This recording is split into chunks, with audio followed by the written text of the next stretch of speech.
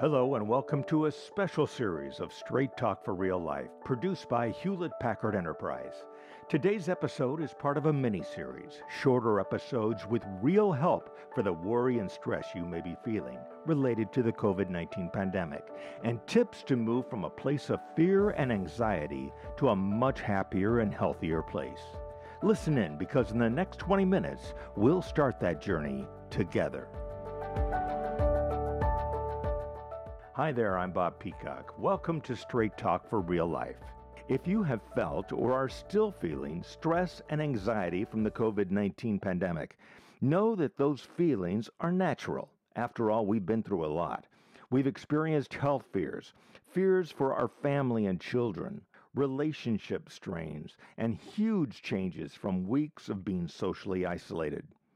After most major traumatic events in the world, whether caused by terrorists or natural disaster, there's an expected increase in things like depression, anxiety, post-traumatic stress disorder, and substance use issues. And it's not unusual to see a spike in calls to suicide prevention centers.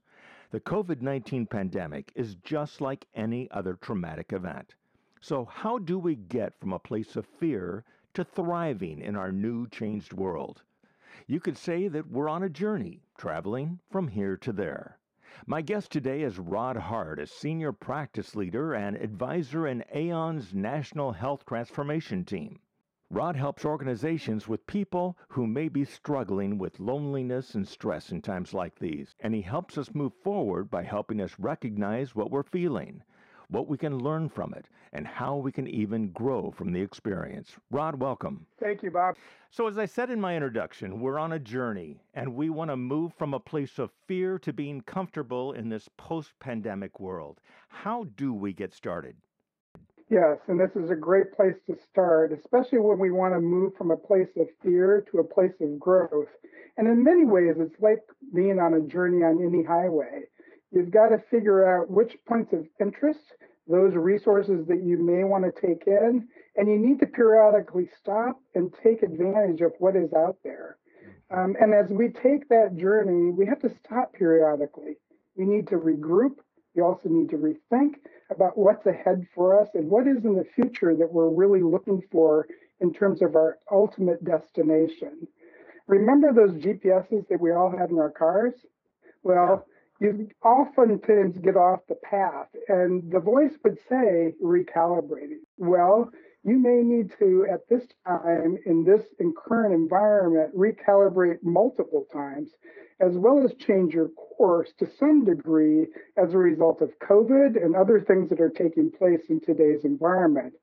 And that's an important thing to keep in mind. The important thing is to continue to move forward and find a place for yourself in the future. Right. Well, a lot of people might want to ignore their feelings of stress or anxiety. Why is it so important for us to take time to really recognize and acknowledge those feelings? Yeah, I think many of us may be feeling a bit numb and depleted. And what we need to recognize is this can affect both our physical and our mental health, and really the interface between the two. It can also impact the relationships that we have both at work and at home. And it can get in the way of our memory, our aptitude, and even our ability to learn new things. This implies both for adults as well as children.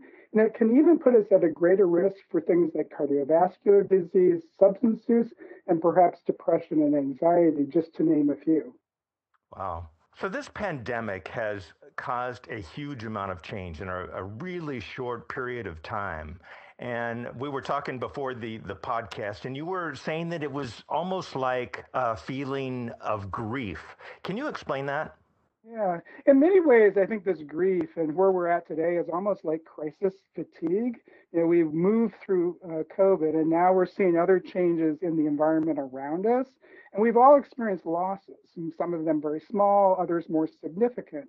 And because of those losses, we're now going through a grief process, no differently than if we had lost a loved one. A lot of this can be very cumulative. I know most of us have all had losses in our lives, some of it significant. The death of a spouse, a partner, a friend, otherwise that, we truly understand as grief. But I think what we're understanding during these times, unprecedented times in our lives, is in addition just to the normal grief that we feel, there's a lot of cumulative losses, some of them quite small, that we would, in and of themselves. But once you wrap those all together, it's where people really start to struggle. They become overwhelmed with just the amount of loss that they begin to become aware of. Then that process that we react to in terms of loss is we may be finding ourselves more inside and alone. So we just don't have that access to the relationships that we're used to having. So that face to face piece remains very important. And the loss of that interaction can be very dire, especially with somebody that is an extrovert.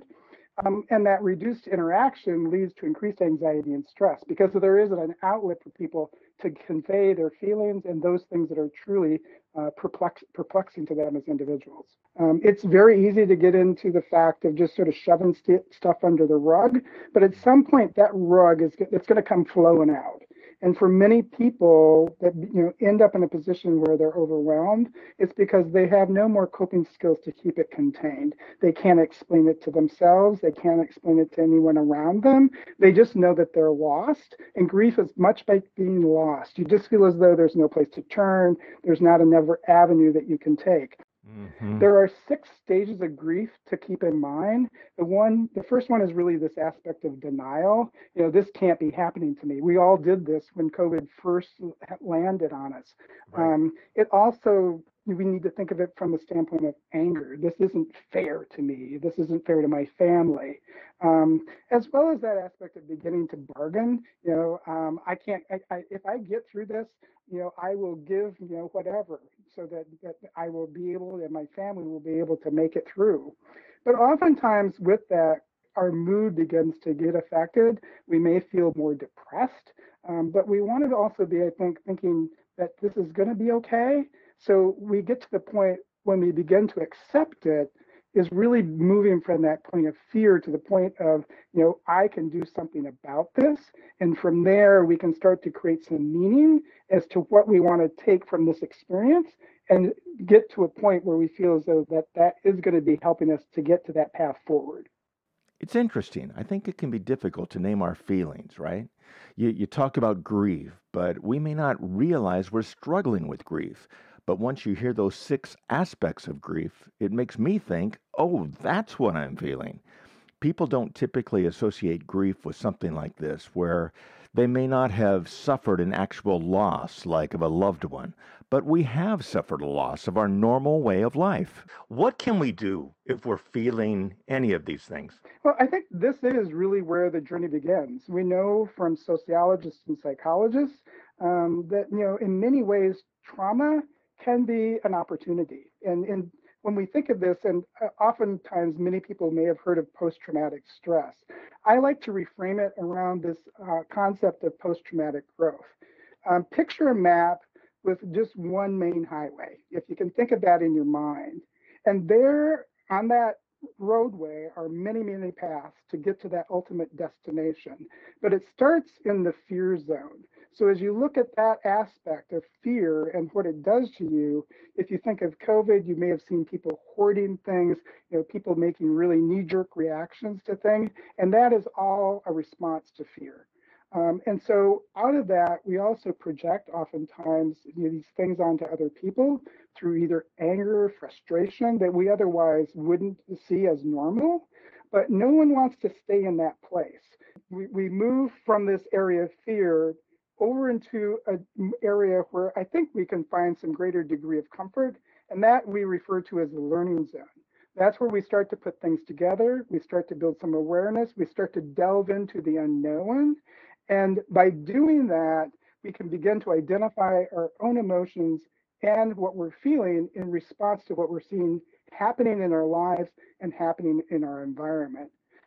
As we identify those emotions, instead of acting out of fear, we begin to think about the best ways to respond and the ways that we can move forward based on those feelings and emotions that we've defined. We are able to verify information, so therefore we're feeling more confident in it, and we acknowledge that everyone's in this together. And then we can begin to move forward, not just for ourselves, but also for the people in our households and in our personal lives and those that we work with. Finally, once we sort of get through this aspect of learning and building a better foundation of understanding, then we really need to think of how do we move forward? How do we top that hill that's down that highway? And we come to this aspect of growth. It's where we find purpose in our lives and we find purpose in the situation. And then we can begin to use our skills and the way that we cope, and as well as our talents, to not only help ourselves, but to help others. And with that comes a degree of empathy and understanding, not with just in terms of yourself, but those that that are around you, and being grateful for what they offer you on a daily basis. We begin to really focus on the future and do what we need to do to keep ourselves emotionally happy and hopeful. I believe it's important for people to think about things like calmness, patience, and as they develop those relationships, it's using aspects of creativity and outlets like the arts, dance, and others as a way to actually begin to adapt to the changes going on in our lives. I think when we talk about our lives and we talk about our emotional fitness, it's always the major transitions in our lives that we look back on in terms of how we have matured and how we've grown as individuals. If you think back of yourself in terms of moving from high school perhaps into college, or from one employer to another, each of those involves degrees of fear, opportunities to learn, but more importantly, opportunities to grow as an individual, as well as provide that type of insight to others around you so that they needlessly don't have to get stuck in a fear zone and can really move to those aspects of learning and growing quicker.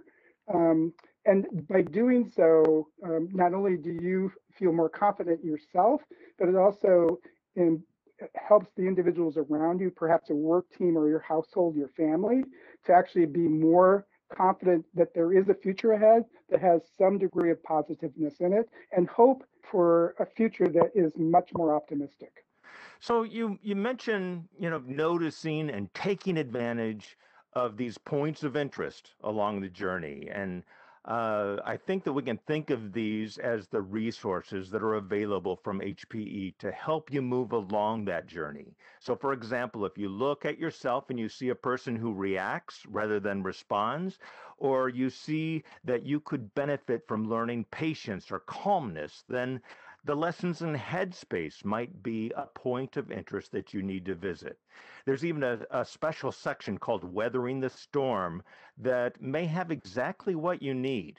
And then another point of interest is the Employee Assistance Program. You can learn more about all of these points of interest and more by listening to the next few mini episodes in this special series.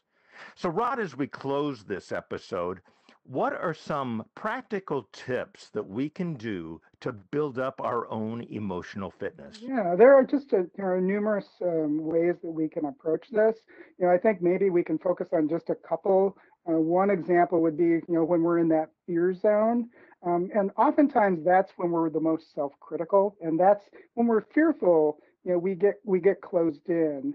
But one of the examples or an activity that someone can use is this aspect of, talking to yourself as you would your best friend.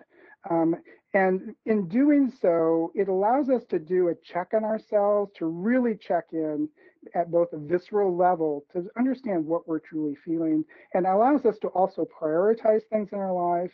But at the same time, it also allows us to better define and objectify what we want to do.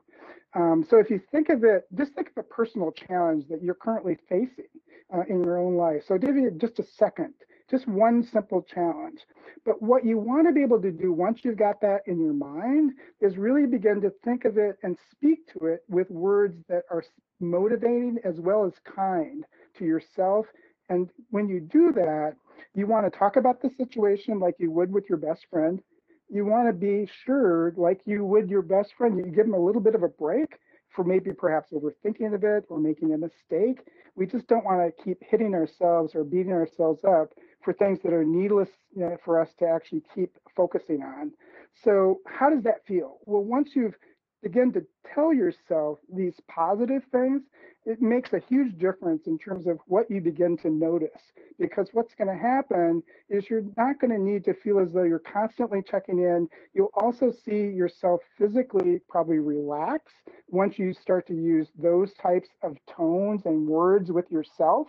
Then you begin to sort of let yourself relax, let the anxiety subside so that you have a clearer ability to think and focus on those things that you want to be able to accomplish. And if you can get the self criticism out of there, then you can address it like you would with a friend. That makes it much more positive. Another that you may consider, and I call it the 3 by 3 by 3. So it's three good things, 3 days a week for 3 weeks. And this is actually fairly simple. It's something that you can do like Monday, Wednesday, Friday, for example. But on each of those days, what you want to be able to do is just think of three good things that happen. They don't have to be big things, they could be small things, but things that are truly meaningful for you. So once you've identified what they are, perhaps you sit down at the dinner table with your spouse, partner, or other family members, is to actually say them out loud. But it's also important to marinate in them, really marinate in them, because you want to be able to extract from that the positives, the fun that you may have experienced. Was it something that someone did for you that you enjoyed? Was it something nice that you did for someone else? And as you do that, you start to change your own internal narrative as well as the narrative that you share with the people around you. It becomes more optimistic. It becomes more playful. It becomes more positive. That gives people this sense of confidence and hope that for all of us during these trying times is the ultimate important piece that gets us through our daily lives. Wow, I'm feeling better already. Thank you, Rod Hart, for your insights. Thank you. It was a pleasure being part of your webinar today. As we continue this journey together from the fear zone through the learning zone and ultimately to the growth zone, navigating to an unknown future will be challenging. Before you can thrive in this new unchanged world, your most essential basic needs have to be met. You need to feel safe, secure, and in good health. HPE is committed to supporting our team member community with great resources to help you along the journey. Please take the time to stop and make the most of those resources whenever you need them. If you're in the U.S., you will find many of those on HPE Wellness. And if you're outside the U.S., you'll find them on the Global Wellness page. Thank you for taking time to listen today. Until next time, take good care of yourself. Let's talk again soon.